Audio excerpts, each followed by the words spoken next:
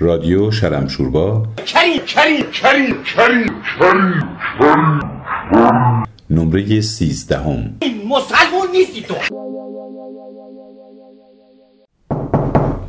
بفرمایید. سلام، خوش اومدید. بفرمایید بشینید. سلام. داشت چاپات نداریم؟ جای ماشینم هم نیست. این منشیتونم که همش افاده است، نمیشه ازش چیزی پرسی.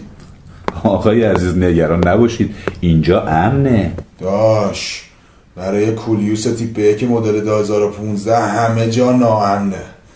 من حتی تو پارکینگ خونم تو زعفرانی هم شبی 3-4 بار بیدار میشم میرم چک میکنم نبرده باشنش، چه برسه اینجا که هفته‌تی رو شطور با بارش کم میشه. خب جالبه. استراب مزمن و همیشگی. عزیز من، شما کلا 1 ساعت وقت مشاورتونه، وقت رو تلف نکنید جونم. بفرمایید بشینید. نه 1 دقیقه واسه ببینم پنجره دید داره بخیام. 1 دقیقه واسه. اوکی خوبه. با یه نگاهی همینجا بهش میندازم. خب بگو. چرا اونجوری دلنشین داری نگاه میکنی داش؟ خب بگو دیگه. عزیز جون شما باید بگید، من میشنوم. نه بابا خسته نشی. من حرف بزنم پولشو تو بگیری؟ ببین شیوه کار ما یعنی کلا مشاوره اینطوریه که شما اول باید چیف کامپلین یا مشکل اصلی تو بگی، یعنی علت مراجعت رو بگی. بعد منم سوالاتی میپرسم و با هم گفتگو میکنیم تا بتونیم کم کم برای مشکل شما یه راه حلی پیدا کنیم. مشکل؟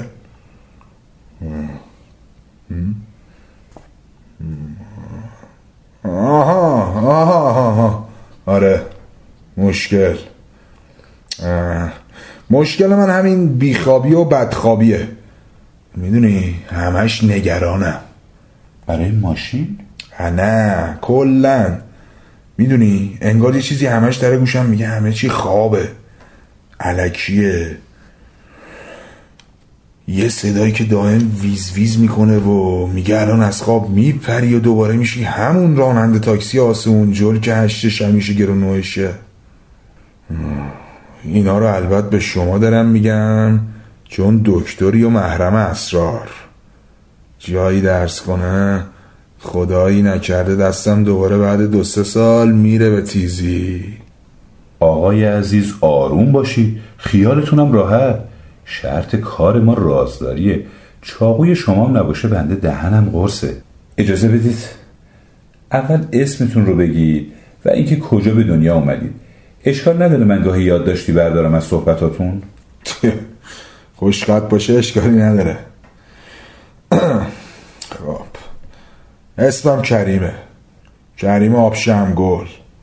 البته شناسنامه‌ام کریم آبانی شاهگله، ولی رفقا بهم میگن آبشمگل. تیر و طایفمون همه بچه خانی آباد بودن، منم همونجا به دنیا آمدم. چند سالتونه؟ 3 ماه دیگه میرم تو 35. متأهلید؟ نه اگه این پدرام بیمایه نبود تا الان متأهل شده بودم، بچه هم داشتم. پدرام کیه؟ یه بچه سوسول 2000 از تخم ترکه آقا محمدخان قاجار. الش کن دوکی، وقت مشاورم هدر میشه. بریم سوال بعدی. باشه، ولی آقا محمدخان قاجار مقطوع نسل بوده عزیز. این آقا پدرام شما از پشت فتحعلی شاه هستن. حالا هر کی. خب پس اگه درست متوجه شده باشم با یه مثلث عشقی طرفیم. عددی نیست دکتر که بخواد یه زل مثلث باشه. تهش یه نقطه پیزوری زپرتیه.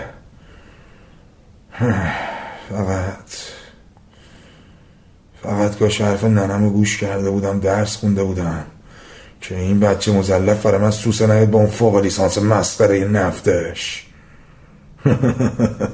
حالا خوبه هر جام رفته انداختنش بیرون، الانم داره آشپزی میکنه. ولی نه راست میگفتی. خدا بیامرزتت. دیپلم دارین؟ دلت خوشه دکتر. یعنی ندارین؟ وقتی بابات سر 300 تومن کرایه کم و زیاد با قفل عصایی بزنه تو سر مسافر و ناکارش کنه و 70 میلیون دیه بیفته گردنش و 3 سالم بره زندان، وقتی ننت کمر درد بگیره و نتونی هزینه درمانشو بدی، مجبوری درسو ول کنی بچسبی به کار که خانوادت گرسنه و درمونده نمونن. پس تو زندگی سختی‌های زیادی رو متحمل شدید. ها؟ چی حمل شدم؟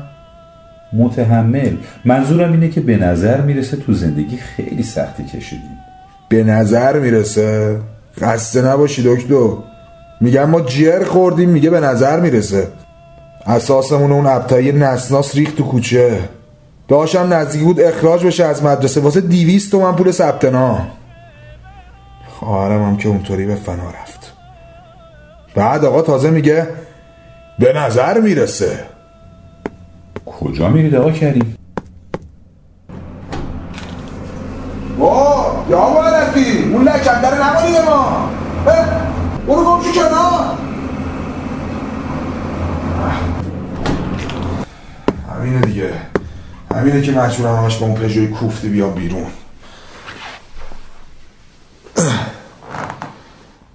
به قرآن این ملت هنوز فرهنگ دیدن مزدا 3 رو هم ندارن، چه برسه به کولیوس 2015. ندید بدیدای دهاتی.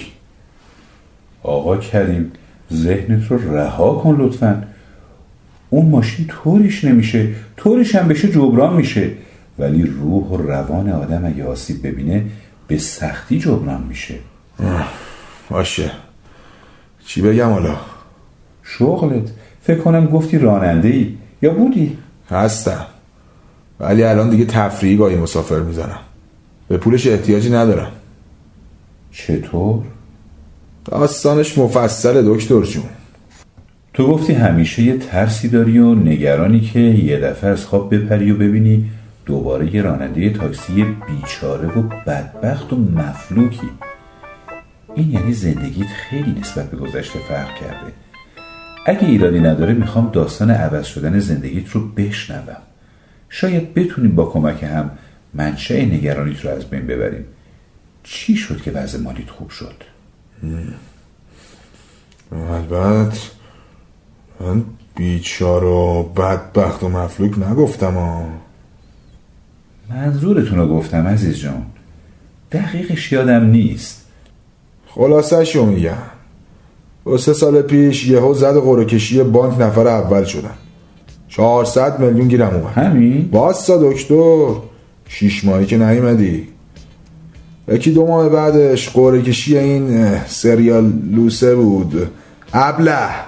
متوجه نشدم، با من بودی؟ نه، ابله اسم سریال است دکتر. لعنتون، ولی یه جوری بود. بگذاریم. پرخاشگری عصبی. جون؟ چیزی گفتی دکی؟ عرض کردم بفرمایید. آره، 1-2 ماه بعد جایزه بانک قرعه کشی سریال بود و برنده شدم. اونجا هم 100 میلیونی گیرم اومد. یعنی با 500 میلیون زندگی شما؟ صبر کن، اصل قضیه مونده. من 6-7 تا عمو دارم، راستش یادم نیست، شاید هم 8 تا. آقام همیشه میگه کلا مادر بزرگ یه لحظه هم بیکار نمیشست، همش میزایید. تازه کلی هم عمه دارم. خب از میون همه عموهای من یکیشون آدم حسابی شد که اونم فرار مغزها کرد رفت اتریش، داروساز بود. چه جالب، از خانیاباد تا وین. بقیه عموهاتون چی شدن؟ ببین دکتر، تو یا خیلی خالصنکی یا خیلی زرنگ. این بحثای انحرافی وقت مشاوره منو میگیره. عذر میخوام، ادامه بدین. آره، سر یه جریان این عموی ما نادرخان واسه بچه‌اش قاد زد. نمیدونم ناموسی بود چی بود، یهو وصیت‌نامه‌شو برداشت عوض کرد و همه ثروتشو بخشید به من که حرصشونو در بیاره. حالا چرا به شما؟ برادرزاده و خواهرزاده دیگه مگه نداشت؟ چرا خب؟ ولی یعنی چطور بگم؟ بگین، راحت باشین. اصلا نمیدونم، ولش کن. چیزی رو مخفی نکنید از من، وگرنه این جلسات هیچ فایده‌ای نداره. ای بابا، آخه چی بگم آخه؟ عرض کردم من رازدار شما هستم، مطمئن باشین. هیچی. این عموی ما تو اوج عصبانیاتش قسم خورده بود که تمام ثروتش رو میده به احمق‌ترین و بی‌فرهنگ‌ترین و بیشعورترین فرد کل خانواده. زهر ما، تو مثلا دکتری؟ خاک تو سر این مملکت که دکترش تو باشی. بیشعور، من به تو اطمینان کردم، یه حرفی بهت زدم، میخواستی بشنوی که بخندی ها؟ تمام وجود من پر از ناراحتی و نگرانیه. انگشت نمای کل خاندانمون شدم. اومدم اینجا که یه ذره آرامش بگیرم. اینم از شانس ما. من معذرت میخوام، من جدا از شما معذرت میخوام، اصلا قصدی در کار نبود. بیشین بینیم بابا. اگه الان عمو نادر زنده بود دندوناشو تو دهنش خورد میکردم. مردی که احمق. مگه مرده؟ دقیقا 3 روز بعد نوشتن وصیت‌نامه‌اش. 61 سالش بیشتر نبود. میخندید و کی؟ بفرمایید، خواهش میکنم. آره، سالم و سر حال بود. یهو قلبش تو خواب گرفت و خواب به خواب رفت. عجب. خب بعدش؟ هیچی دیگه، دار و ندارش رسید به من. چرا میخندی دکتر؟ نه خواهش میکنم، بفرمایید ادامه بدین. درسته انگشت نما شدم تو خانواده و همه به ریشم خندیدن و گفتن کریم از همه احمق تره. نخند دکتر، نخند. خواهش میکنم ادامه بدین. ای بابا. آره درست آقام کرد و گفت توی لومپنه بیشور حیثیت نذاشتی واسه من. همشون هم فکر کردن عموی ما دیگه سر عقل میاد وصیت‌نامه‌شو عوض میکنن. ولی خب حکمت خداست دیگه. خیلی جالبه، خیلی جالبه. میتونم بپرسم الان خانواده عموتون تو اتریش چه وضعیتی دارن؟ هیچی، بدبخت شدن دیگه. 1 سالی از کفگیرشون خورده تردیک. البته یکی از پسراش تعمیرکار خردشون رو میده. شما نگرانشون نباش دکتر. الان نگرانی شما موضوع صحبت ماست و من میتونم درک کنم علت نگرانیتونو. در واقع طبیعیه، شما به شکل تقریبا افسانه‌ای از یک فلاکت مطلق به پادشاهی رسیدید. این میتونه هر کسی رو مضطرب کنه. ترس از دست دادن. دقیقاً دکتر جون. حالا برای این نگرانی لعنتی باید چیکار کنم؟ متاسفانه وقت مشاوره شما تموم شده. میخواید ادامه بدیم یا بذاریم برای هفته بعد؟ زکی بابا تو خیلی زایه‌ای دکتر. حالمو به هم زدی. نمیخواد. بذار هفته بعد. البته اگه بیام بسوزه این عشق اگه نبود جنازه هم دستتو نمیدادن دکی. جونم چیزی فرمودین؟ بابا بشین به کارت برس. هر وقت تشریف بیارید من در خدمت شما هستم.